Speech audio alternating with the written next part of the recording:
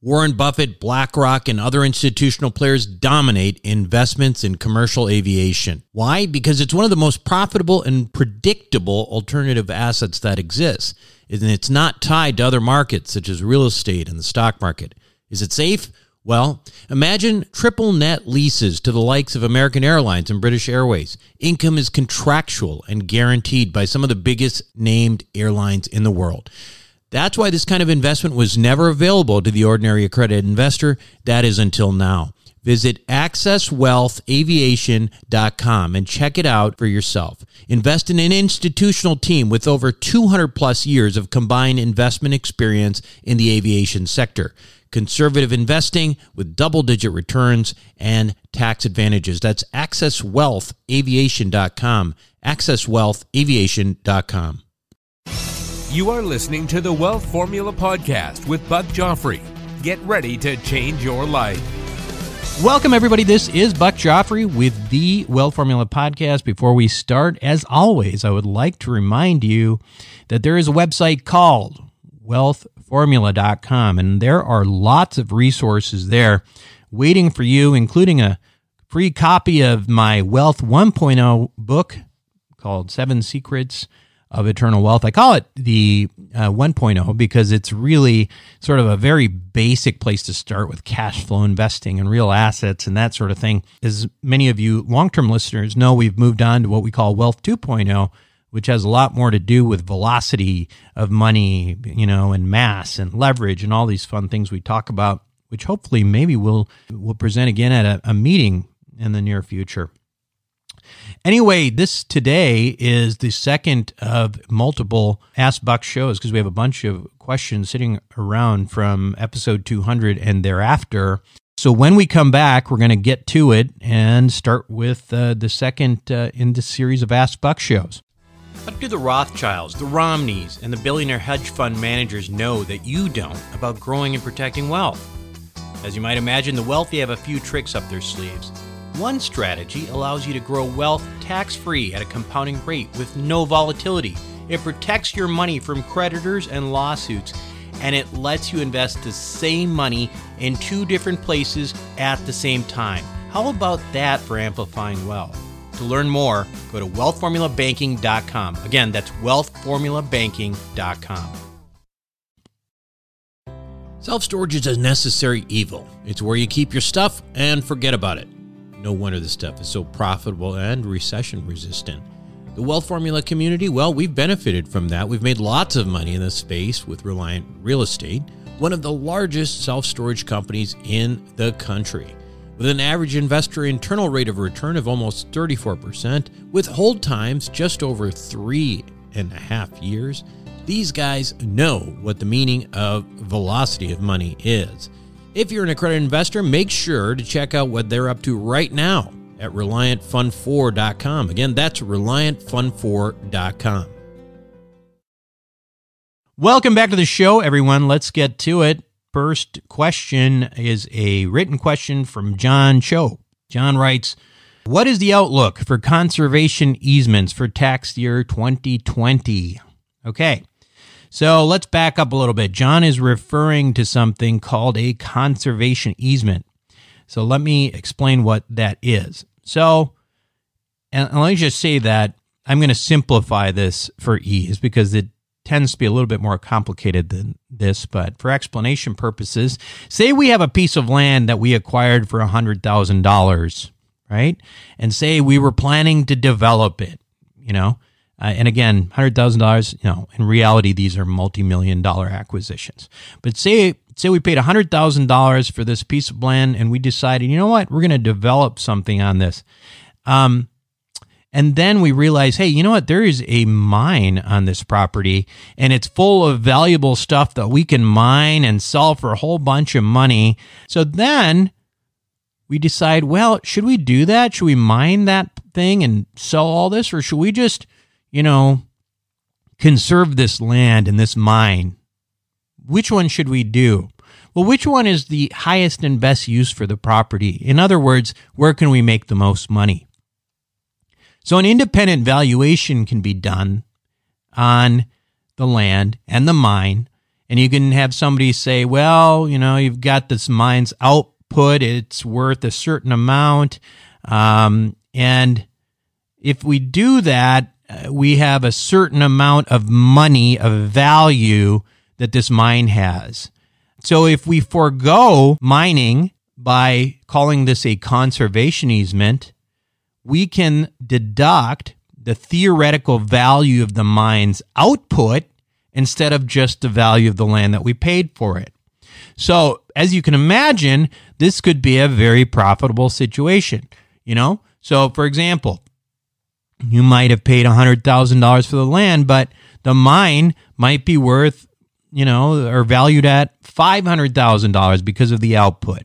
So, if you don't develop, potentially you could take a deduction of not the $100,000 that you develop, that you actually purchased the land for, but $500,000, which is the value. As you can imagine, that is pretty, significant when it comes to tax savings. So the issue is, though, that this is, and so what you can do with these and what have been done with these, they were designed for farmers primarily, right?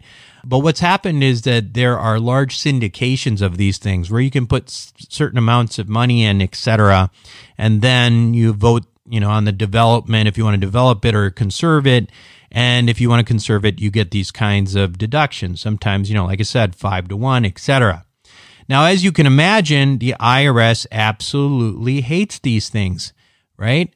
So Congress makes the laws, right? Congress makes laws, and this is legal. There's nothing illegal about this.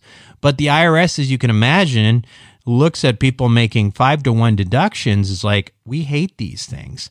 And they have hated these things for years and years and years and years. Yet they have continued, and people have taken those deductions. Now, John brings up the issue of, legislation this year. Every year there's talk about legislation, and it just seems like it never quite gets, changed. And there's clarity so that the IRS stops threatening people, right? To date, basically the only thing that they've been able to do is if you find an operator who doesn't do it properly, they can go back and disallow those. So if you found an operator who does things properly and doesn't get caught with technical foot faults, you've been in pretty good shape. So this year, though, I will say that given the tax revenue hit that the government has taken, that there probably will be some resolution on this issue this year, according to my sources, including lobbyists on Capitol Hill. And the most likely outcome, according to them, not to me, will be that there will be limitations on valuation. Sometimes, right now, typically sometimes people are seeing 4 or 5x of the amount that they're investing. And most people tend to think that that these will get limited to maybe 2.5. You do the math in there to see if it's still worth it or not. But most people tend to think that any retroactive laws applying to people who've invested in these things is highly unlikely. But, anything is possible, so I'm not going to tell you it's not possible. I will tell you that I've participated in these things, so it's not like I'm telling you to, that this is something that I would never do, because I have. But part of the problem with easements right now, with conservation easements right now, frankly, is that we are in limbo. And, we need Congress to make some decisions to let people do something that is, ultimately lawful or not, right? So they need to clarify the law and to get the IRS off of everybody's back. So like everything else, whether or not you participate has to be a calculated decision. I talked to one guy who said, a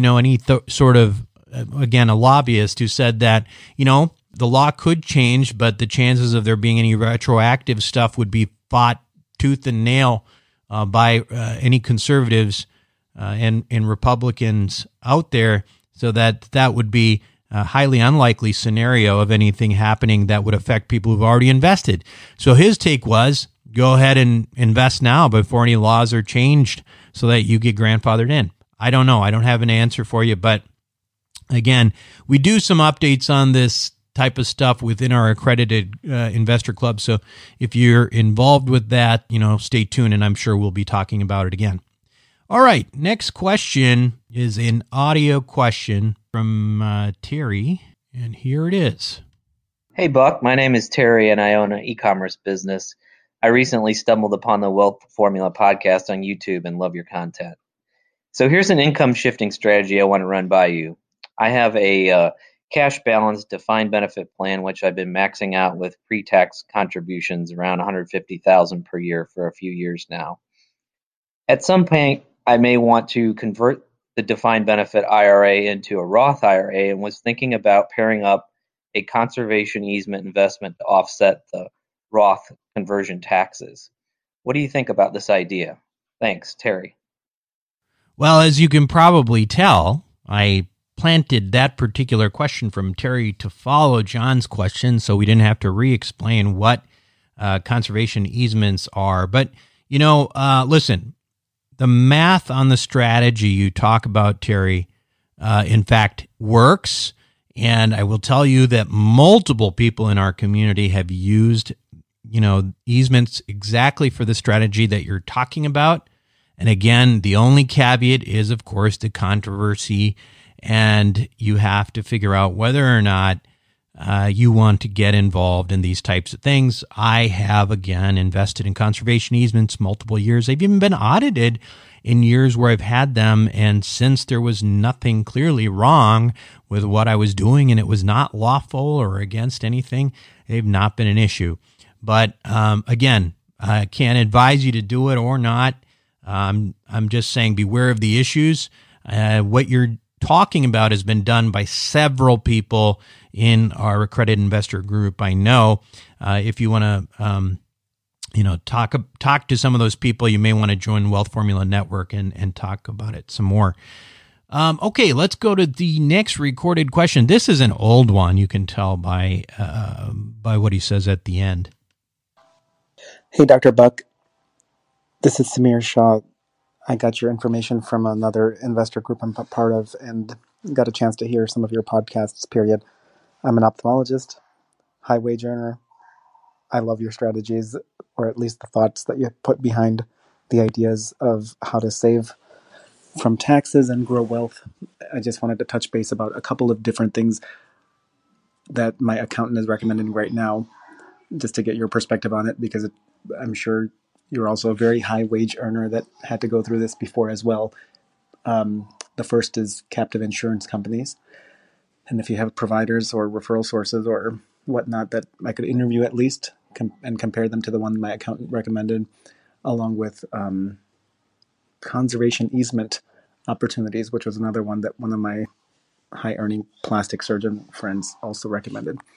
I'd love to talk to you. Thanks so much, and hope to hear from you soon. Merry Christmas. Well, of course, since it's now May, somehow that question got lost, but Merry Christmas to you too. Listen, we've hit the conservation easement question pretty hard already. The big thing is there, if you're going to do it, make sure you do it with somebody who dots their I's, crosses their T's, knows the law, et cetera, et cetera, et cetera. Now, captive insurance. Okay, what is that? Well, let's back up. The law provides that people are allowed to have their own insurance companies. And why, you might ask, would you want your own insurance company? Well, think about all of the stuff for which you and I have been paying insurance on through our businesses or practices for years and years, but have never filed anything, right? Think of all that money. It's a lot of money. I mean, seriously, it's a lot of money. What happens to that money? Well, when you pay it from your business or practice, of course, it is a tax deduction for you, but for the insurance company, it is a premium on which it is not taxed. It goes into a pool of money that sits there in case there are claims. Now, insurance companies can, of course, use excess money to buy assets like real estate And that's why much of the country's most expensive real estate is held by insurance companies, and why insurance companies, as we mentioned in the context of wealth formula banking, are so darn stable. So what if you had an insurance company yourself, right? And you pooled that risk with other people who had their own businesses and practices, and so that you could mitigate the risk, by the law of large numbers yourself, right? What would that look like? Well, your premiums for your business, your primary business, would then be deducted from your income, from your revenue. And when that income went into your insurance company as a premium, well, it's not income, right? That's a premium.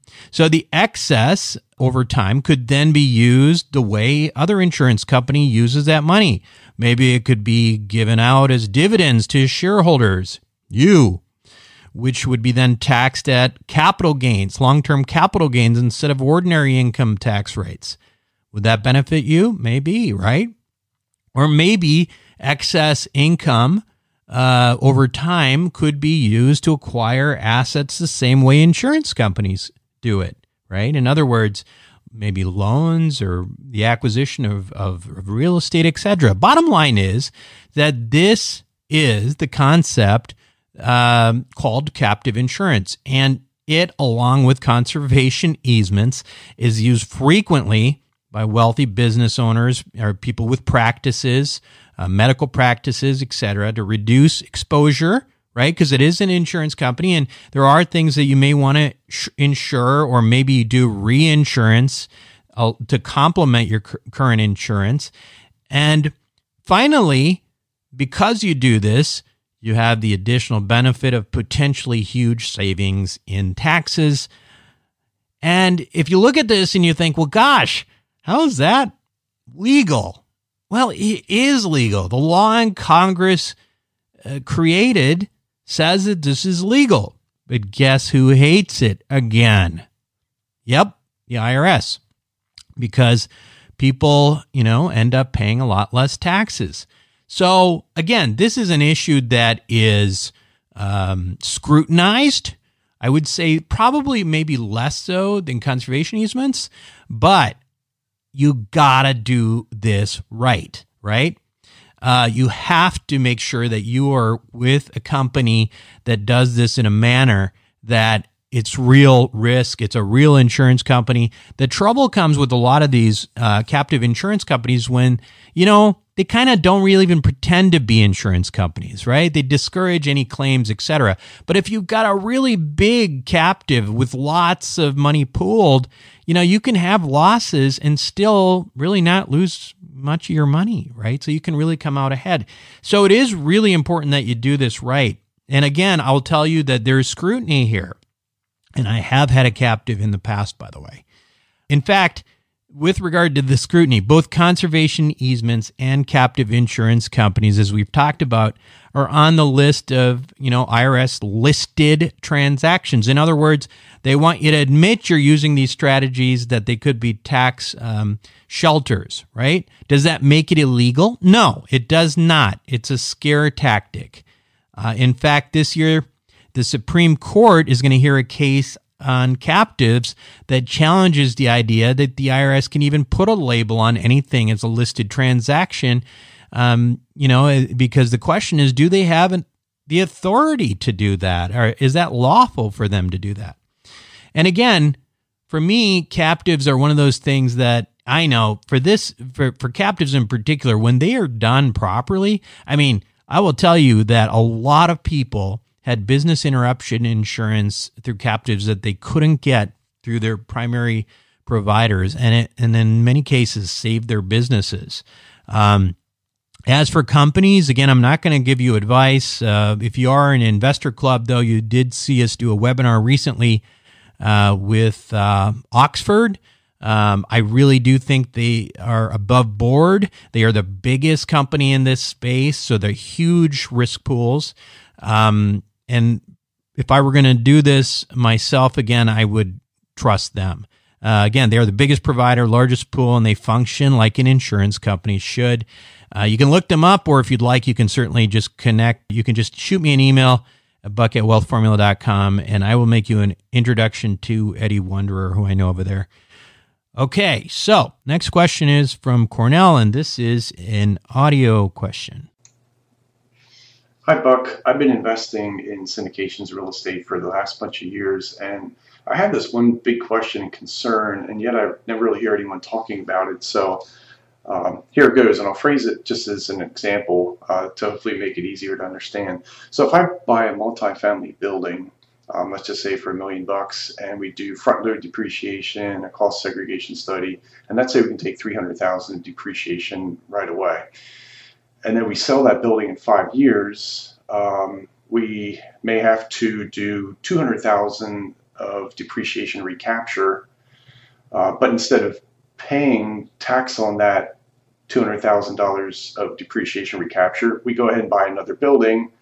It's the same thing, take another $300,000 depreciation and use $200,000 of that to offset the tax liability we had from the first building. And we keep doing that by buying more and more buildings. We're kicking the can down the road of that tax liability. But to me, it just seems like it's a snowball effect that's going to start getting bigger and bigger, and you have to keep buying more and more and more at an accelerated rate just to keep up with your tax lives, to avoid having to pay that tax liability and kicking the can down the road. So I look at that and say, instead of defer, and then die, I mean, there'd be a point when I'm in my 70s and 80s, I don't want to be buying real estate, and yet I can't afford not to because of the tax liability. So I just wonder how that plays out, or what I'm missing, or if I'm not thinking about that right. Thank you. Cornell, great question. And what you have described is what we have referred to in this show several times now as the golden hamster wheel. To summarize what you said, you can essentially defer taxes in perpetuity by continuing to reinvest in real estate to offset long-term capital gains and depreciation recapture. Okay? Every time you invest in a new property, you replenish your reserve of losses so that future profits and recapture can be offset, right? So then you've created this wheel, and where you're constantly, buying, divesting, and then using, losses from other acquisitions to offset those gains, etc. It's a hamster wheel, but it's a beautiful hamster wheel, and that's why we call it the golden hamster wheel.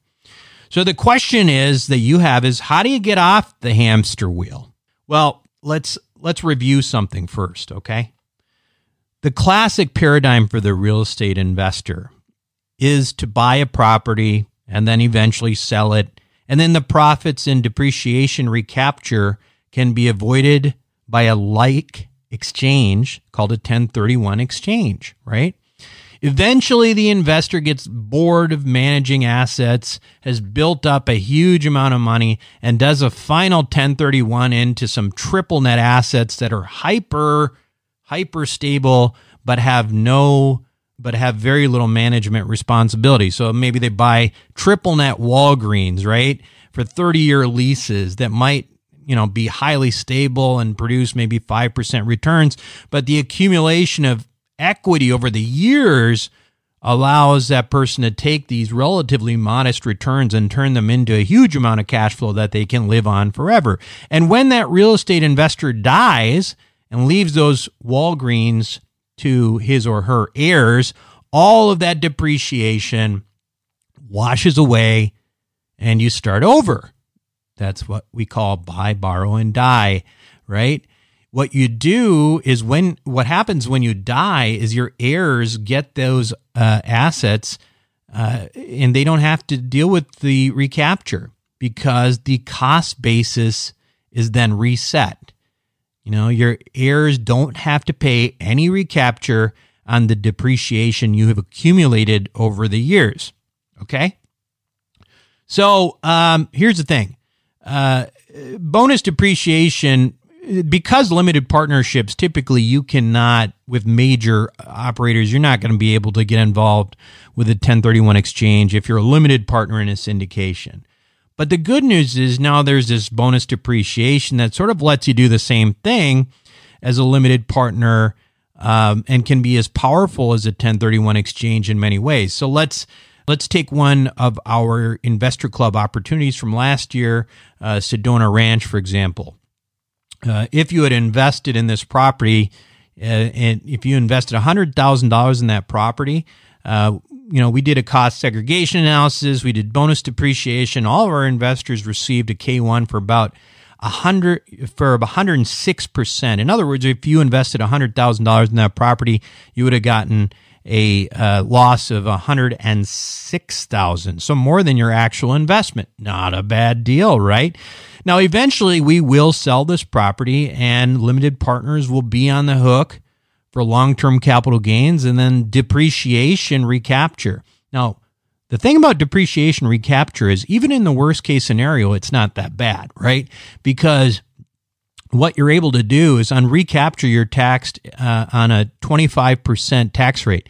Now, if you were using income that was going to be taxed at ordinary income rates, and you're a high wage earner, you're paying 40%, whatever, you're paying on recapture, you're paying 25% on that instead of the 40%. So in and of itself, it's already a good deal, but it's even better if you have a bunch of other losses waiting in the wings from other syndications you've invested in, because then you offset the recapture and the long-term capital gains, and you go into the next hamster wheel. And we have lots of people using this strategy in Investor Club. And again, this is what we call the golden hamster wheel. So in this scenario, what if you wanted to get off of that wheel for some reason, right? Well, I should point out, again, you could just sell and then take profits and then, pay the tax. That's one option. Another thing is you could just, if you happen to die during the holding, although you don't want to plan that necessarily, but say you die during the holding of this, there is something called a Section 754 that most partnerships have that will allow the cost basis of your heirs to actually, go back to baseline so that they wouldn't have to pay recapture. So that's another possibility. But say, for example, now you're living and you don't want to buy anything more and you don't want to do any more syndications. Another option might be, okay, well, let's buy, once we sell and we get some profits, let's buy some of those triple net Walgreens like those 1031 guys did. And now you can do a cost segregation analysis on those, triple net properties that don't require any management.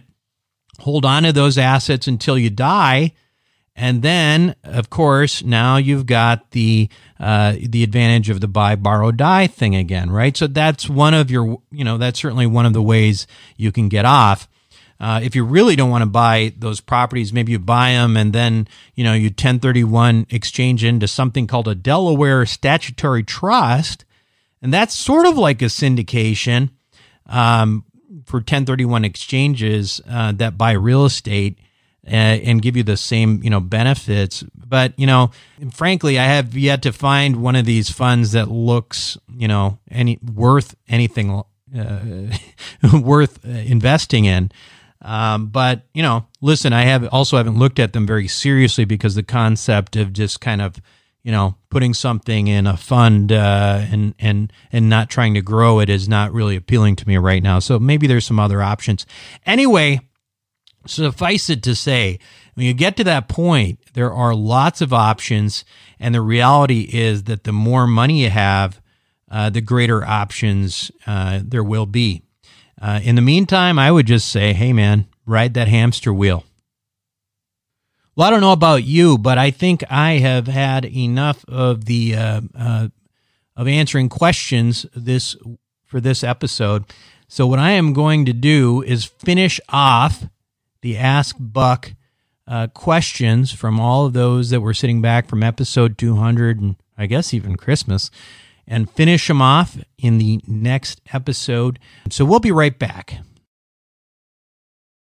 Welcome back to the show, everyone. Now, I do want to remind you before we go, if you are into this stuff, if you like these kinds of conversations, the place for you to go would be to join Wealth Formula Network. If you go to wealthformularoadmap.com, you'll see a cheesy sales page for a course. Now, I didn't design that. Somebody else designed it. And suffice it to say, it's a great course, though. There's a lot of really smart people on there. Tom Wheelwright, Ken McElroy, lots of information.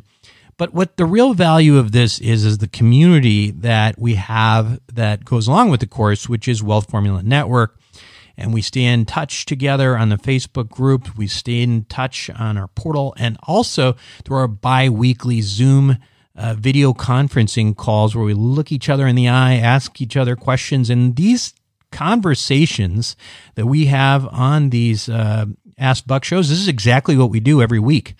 So if it's of interest to you, if your wife or your family and your kids and your neighbors, nobody wants to talk to you about personal finance, but you like the stuff, it might be a good place for you to check out.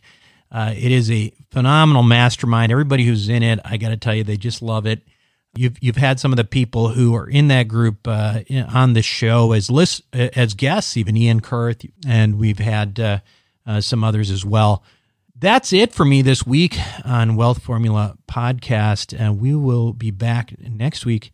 Next episode with the final cut of Ask Buck. Thank you for listening to the Wealth Formula Podcast.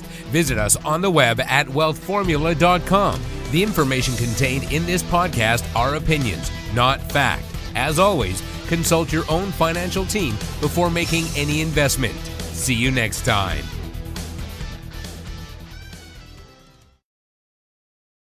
Buck Joffrey here from Sapio with Buck Joffrey. Aging might become reversible over the next 10 to 20 years. It's already being done in lab animals, so it's just a matter of time. Our challenge? To be healthy enough for when that time comes. As a former scientist and surgeon myself, my goal is to figure out how to do that and to share it with you. I wrote a book called Living Longer for Busy People that you can download for free at sapiopodcast.com. You'll be amazed at just how a few daily adjustments can add years of a healthy life for you. Again, download it for free, sapiopodcast.com.